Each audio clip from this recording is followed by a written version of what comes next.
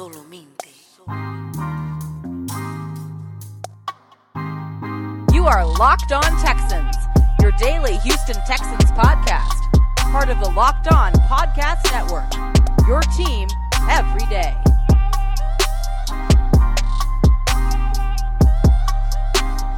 Welcome in, Texans fans, to another episode of Locked On Texans, your daily Texans talking news podcast. I am your host, John Southern Sports Guy Hickman, here to tell you about the Peacock and Williamson podcast.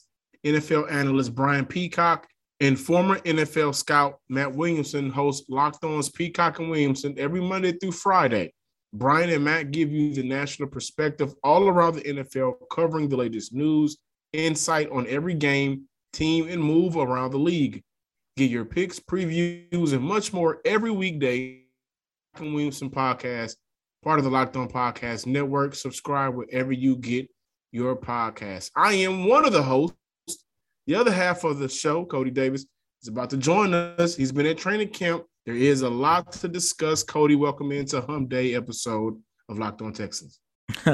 Yes, sir. And on this Wednesday installment of Locked On Texans, we are going to discuss how well the defensive line did look on yesterday. And then we're going to close out this latest installment of Locked On Texans, discussing whether or not the Houston Texans should look at the possibility of bringing in somebody like Gardner Minshew to this team. Because, look, Jeff Driscoll is not the answer for this organization if it comes down to it. But to get this Wednesday installment of Locked On Texans kicked off, John, listeners, I am happy to tell you guys that yesterday I saw possibly the best performance from Tyrod Taylor on yesterday.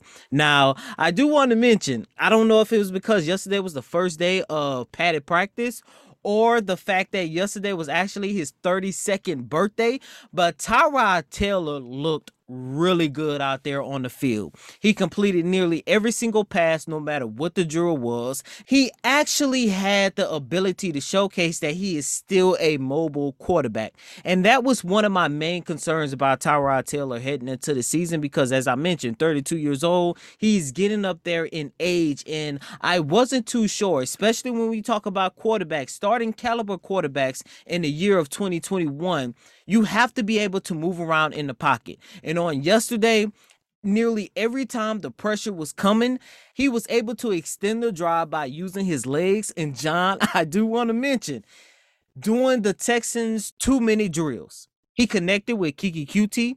He connected with Chris Conley, who caught a beautiful one-hand pass from Tyrod Taylor. And then he connected with what looked to be a 15-yard reception between him and Brandon Cooks. When he got inside the red zone, I want to say the man ran about a good 10-yard touchdown, and he imitated the Jumpman logo as he flew across the end zone.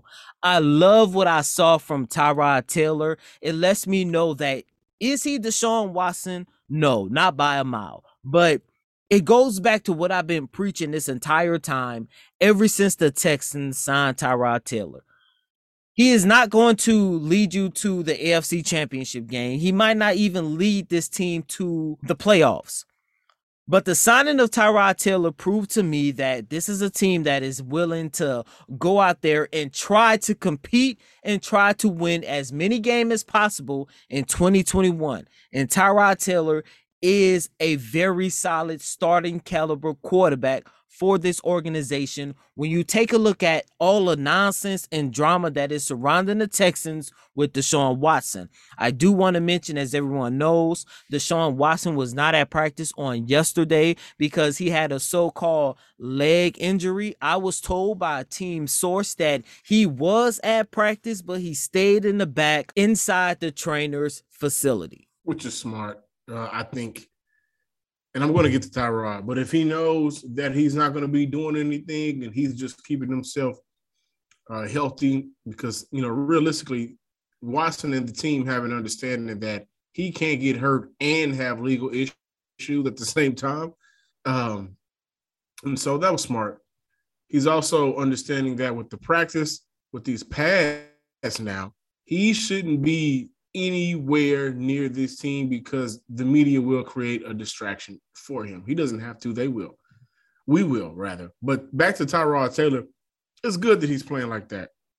It's good that in the first day of practice with pads, Tyrod Taylor is impressing his coaches and gaining that chemistry that he needs with his teammates. Tyrod Taylor is actually a perfect quarterback for this Houston Texans team, considering the situation that they're in of not having Deshaun Watson, because Watson would be the perfect quarterback for any new head coach and general manager to work with, right? But since he is absent, Tyrod Taylor is coming into this situation with years of experience of being a starter in this league, a bridge quarterback in this league, and a quarterback that has sat behind at one point in time Joe Flacco, who was about a top 7 quarterback. I don't think there's much more we can say about Tyrod, honestly. Like, it was just seeing where he is now physically, and can his body hold up to the game, and can any part of 2014, 15, 16, that Buffalo Bill time of Tyrod, can any of that show here in Houston? Training camp is the first step, especially with pads.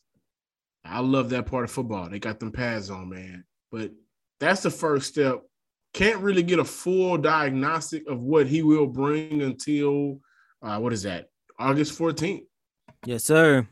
And so that's just it for me. I can't go too much into it, but I do know that he is going to create that chemistry, which is what he's doing now with all the receivers. I don't think Tyrod is a guy that is going to heavily favor a receiver, because the offense isn't going to be tailored to receive, to kind of favor a receiver. Of course, we know Brandon Cooks is wide receiver 1, but he's going to be able to get the ball around, which is good. And that's just about it. I just got to see him play, man. And I'm very excited to see him play next Saturday. You and me both. And somebody I am a little bit excited to see, Davis Mills. I hate to report, 24 hours after he had his best practice, he had one of his worst. The guy went out there and threw 3 interceptions. And I hate to say it, but once again, John, it's still early in this guy's career. And I just wanted to pump the brakes on the Davis Mills train. I don't want nobody to get too high on the guy. I don't want nobody to get too low on the young fella, because at the end of the day, like we mentioned last Friday and like we mentioned on Monday, this guy is a project quarterback who was drafted in the 3rd round. And Cody, to your point, that's exactly why hearing the good news that Tyrod Taylor looks efficient and good at training camp matters, because, as I mentioned, he sat behind Joe Flacco. He started in Buffalo, and he bridged his way into he helped bridge the way for Justin Herbert, Baker Mayfield. So he'll be able to, at least for the future, for this season up until some point, because I still want to see Davis Mills play a regular season game. It's not a rush that Tyrod Taylor looks good.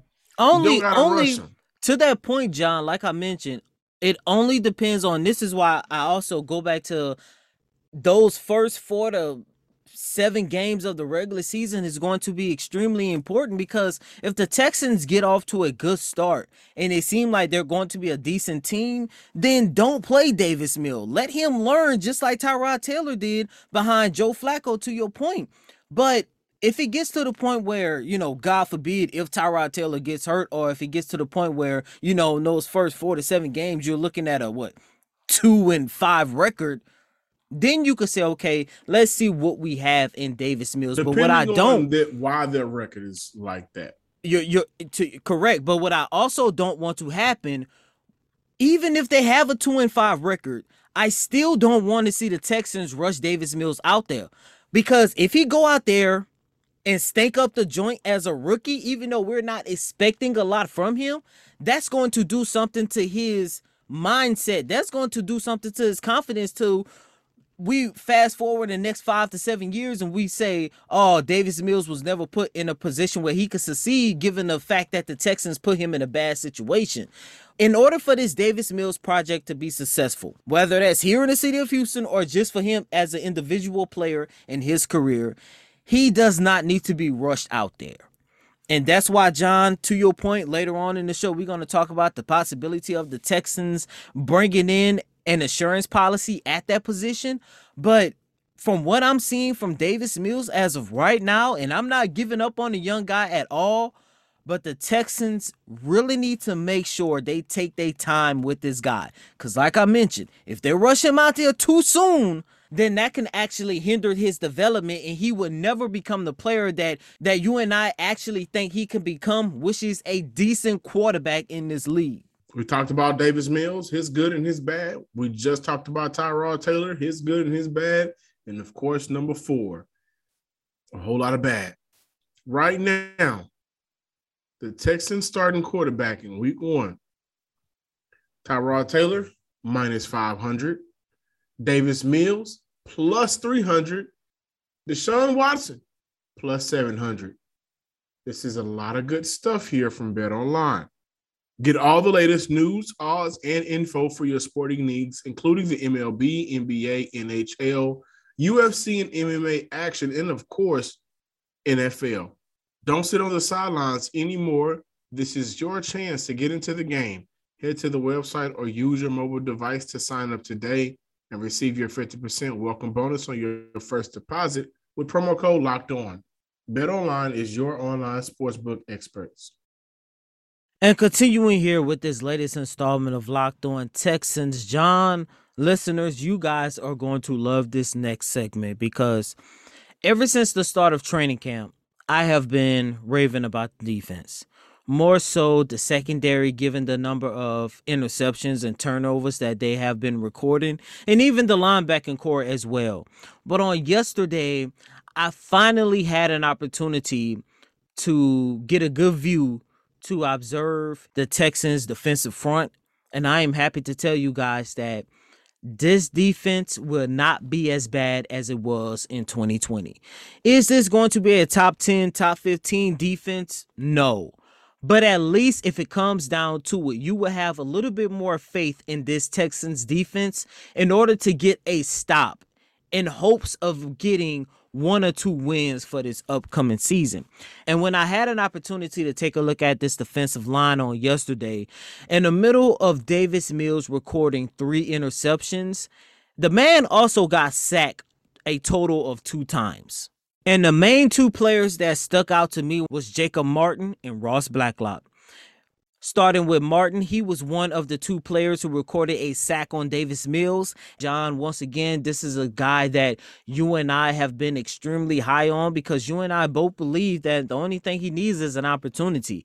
And I think playing under Lovie Smith, with him making that transition from being a linebacker to a defensive end, he's going to have an opportunity to have a breakout season this year. And when I take a look at Ross Blacklock, who recorded the 2nd sack on Davis Mills, and what I like most from Blacklock was the fact that this is a guy who is able to use his power inside that interior defensive line in order to create pressure. Now, even though he did not record a sack, Jordan Jenkins still looked mighty good through these first couple of days of training camp, more so on yesterday, as I had an opportunity to watch him truck offensive lineman Carson Green. And that's good because I don't think Houston will have a dominant pass rusher. I think collectively they're going to be able to get at the teams, and I'm hoping that's what we're seeing because Jacob Martin is a guy that I believe with more playing time can be more disruptive. We've talked about him for the last couple of years, and every time we talked about Jacob Martin, 3.5 sacks 1 year, 3 sacks 1 year, but he's only playing about 30% of the snaps. If you bump that up 30 more percent, he may get you a couple of more sacks. And we're not asking for double digits, but 5 from him is good. If we can get between 6.5 to 8.5 from Omenihu, that'd be great. If we can, if Ross Blacklock can not necessarily dominate, because I don't think he may not be. I'm not going to say I don't think, but he may not be in a position to dominate right now for the next 17 games. But if Ross Blacklock can become just very good at stopping that run, using some of his speed and quickness, he's lost a lot of weight. He's in better shape. That may help to his game. But getting after the quarterback and getting some pressures on the quarterback and getting some tackle for losses. And Malik Collins, I've loved his game when he was in Dallas, not necessarily Las Vegas or Oakland or wherever the Raiders call home. But, I think he's in a better position now in Houston. Jordan Jenkins, he had 15 sacks in 2 years during 2018, 2019, if I'm not mistaken. So he knows how it feels to get after the quarterback. I'm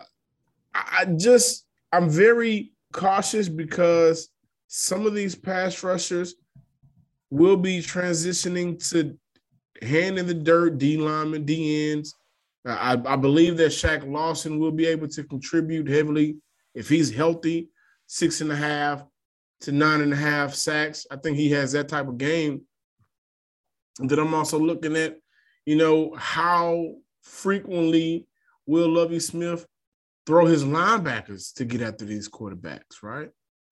So overall, the front four for Houston is a unit that I believe can be very versatile because every man can do something different that'll help this defensive line out. Now, John, before moving on, I do want to mention that Jacob Martin and Ross Blacklock, they did get their sack on Davis Mills running with the second team, which means that was the Texans' second team offensive line out there. They did not look as good as the first unit. However, when I had an opportunity to see Jacob Martin, Ross Blacklock, along with Jordan Jenkins play against that first unit, they were still coming with the pressure. But the best part about that is the Texans' first unit for that offensive line did not give up a sack. And when the pocket did start to collapse, it goes back to what I talked about in the first segment. Tyrod Taylor was able to use his legs in order to keep the drive going. Did you know that Built Bar has 9 delicious flavors? When you talk to a Built Bar fan like myself, we're passionate about our favorites. Mine personally is the peanut butter brownie. I also like the double chocolate. People also like cherry, coconut, almond, and coconut flavor. I don't know why those people do, but they do, and they love them a lot. If you haven't tried all the flavors, you can get a mixed box where you'll get 2 of each of the 9 flavors. Not only are Built Bar flavors the best tasting, but they're healthy too. Most flavors have 17 grams protein, only 130 calories, only 4 grams sugar, and only 4 grams of net carbs. Order today and get that raspberry, the mint brownie, or whatever you like. Go to BuiltBar.com and use promo code LOCK15 and you'll get 15% off your first order. Use promo code LOCK15 for 15% off at BuiltBar.com. Betting on the NFL doesn't have to be a guessing game if you listen to the new Locked On Bets podcast hosted by your boy Q and handicapping expert Lee Sterling. Get daily picks, blowout specials, wrong team, favorite picks, and Lee Sterling's lock of the day. Follow the Locked On Bets podcast brought to you by betonline.ag wherever you get podcasts. Cody, I'm not necessarily looking at it from Houston's situation, and I probably should have started off a little bit better, but Gardner Minshew, he is sitting in Jacksonville. He is clearly not going to start over Trevor Lawrence. Trevor Lawrence will clearly be the day one starter unless, and I hope this does not happen, an injury or something, he may get sick or whatever the case is. We know that COVID cases are rising on injury, and I hope none of that happens. But for teams like Indy, teams like Houston, is he somebody that should be kept on the radar? Both teams are very knowledgeable about Gardner Minshew, knows what he can bring to the table from an opponent standpoint, right? Played him twice the last 2 years. And I think for Indy, with Carson Wentz being out 12 weeks, and they made that move because they believe that they have a championship roster. They're looking at Nick Foles. They drafted Sam Ehlinger out of UT. Do they really think Sam Ehlinger is ready right now? I've seen Sam Ehlinger play football for the past 4 years, and I know he's not ready, right? And that's no shot to my boy. I think eventually he can be ready. But Gardner Minshew has started in this league before. Minshew Magic or Minshew Madness or the Minshew Mayhem, whatever you want to call it. He had an amazing run. His time is over with that, that hype train. But I can't help but think that teams in this division, Indy and Houston, they have to kind of keep their eye on that situation. Jeff Driscoll does not look good at all. Jeff Driscoll has never looked good in the NFL. And I'm not trying to be funny or whatsoever, but That's just the facts. He's had a good game here or there, but never really been able to piece it all together. The first preseason game for Houston is next week, next Saturday. We're going to see what Tyrod Taylor can still offer. We're going to see what Davis Mills can offer it all. And like I mentioned, Jeff Driscoll. But if Houston is not 100% confident, then maybe a sixth-rounder can go to Jacksonville for Gardner Minshew. I like your take on Gardner Minshew. I don't think the Texans should go after him. But to your point, and this also goes back to something that you and I talked about on Monday, to your point, John, I do think the Texans should at least start searching the market to see what other quarterbacks that they can actually bring in. Because, John, from what I am seeing from Jeff Driscoll, like I put in my report, at some point, it gets to the point where we get the notification and we get word that the Texans are starting Jeff Driscoll at any part of the season. That means something went extremely wrong for this organization. I don't want to sound mean, and this is no disrespect to Jeff, because at the end of the day, this is a guy who has made the NFL. Kudos to him. But Jeff Driscoll does not look good.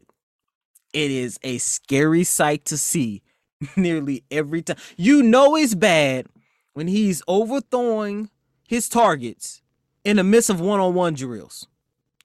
It's bad when he is overthrowing his targets and throwing interceptions in the midst of 7-on-7 drills. And I only think the Texans should explore the market to see what other quarterback that they can get, because just like Nick Foles, Tyrod Taylor does not have the best history in terms of injuries. And I also believe if it wasn't for the plethora of injuries that he suffered throughout his career, his career would have turned out a lot better, and he would not be this journeyman bridge quarterback that he has become over the last couple of years. Jeff Driscoll, I'm hoping that he does not make this 53-man roster. I mean, at this point, I'm sorry. That's how I feel. I know that's not going to happen, but Jeff looked that bad. But with that being said, that concludes another installment of Locked On Texans, your daily podcast covering your favorite football team, the Houston Texans, every single day here on the Locked On Podcast Network. As always, I'm your host, Cody Davis. Please remember to follow me on Twitter at CodyDavis_24. Once again, that's Cody, CotyDavis _24. I'm John, some sports guy Hickman. Follow us on Twitter at Locked On Texans and like us on Facebook. Until tomorrow, ladies and gentlemen, peace.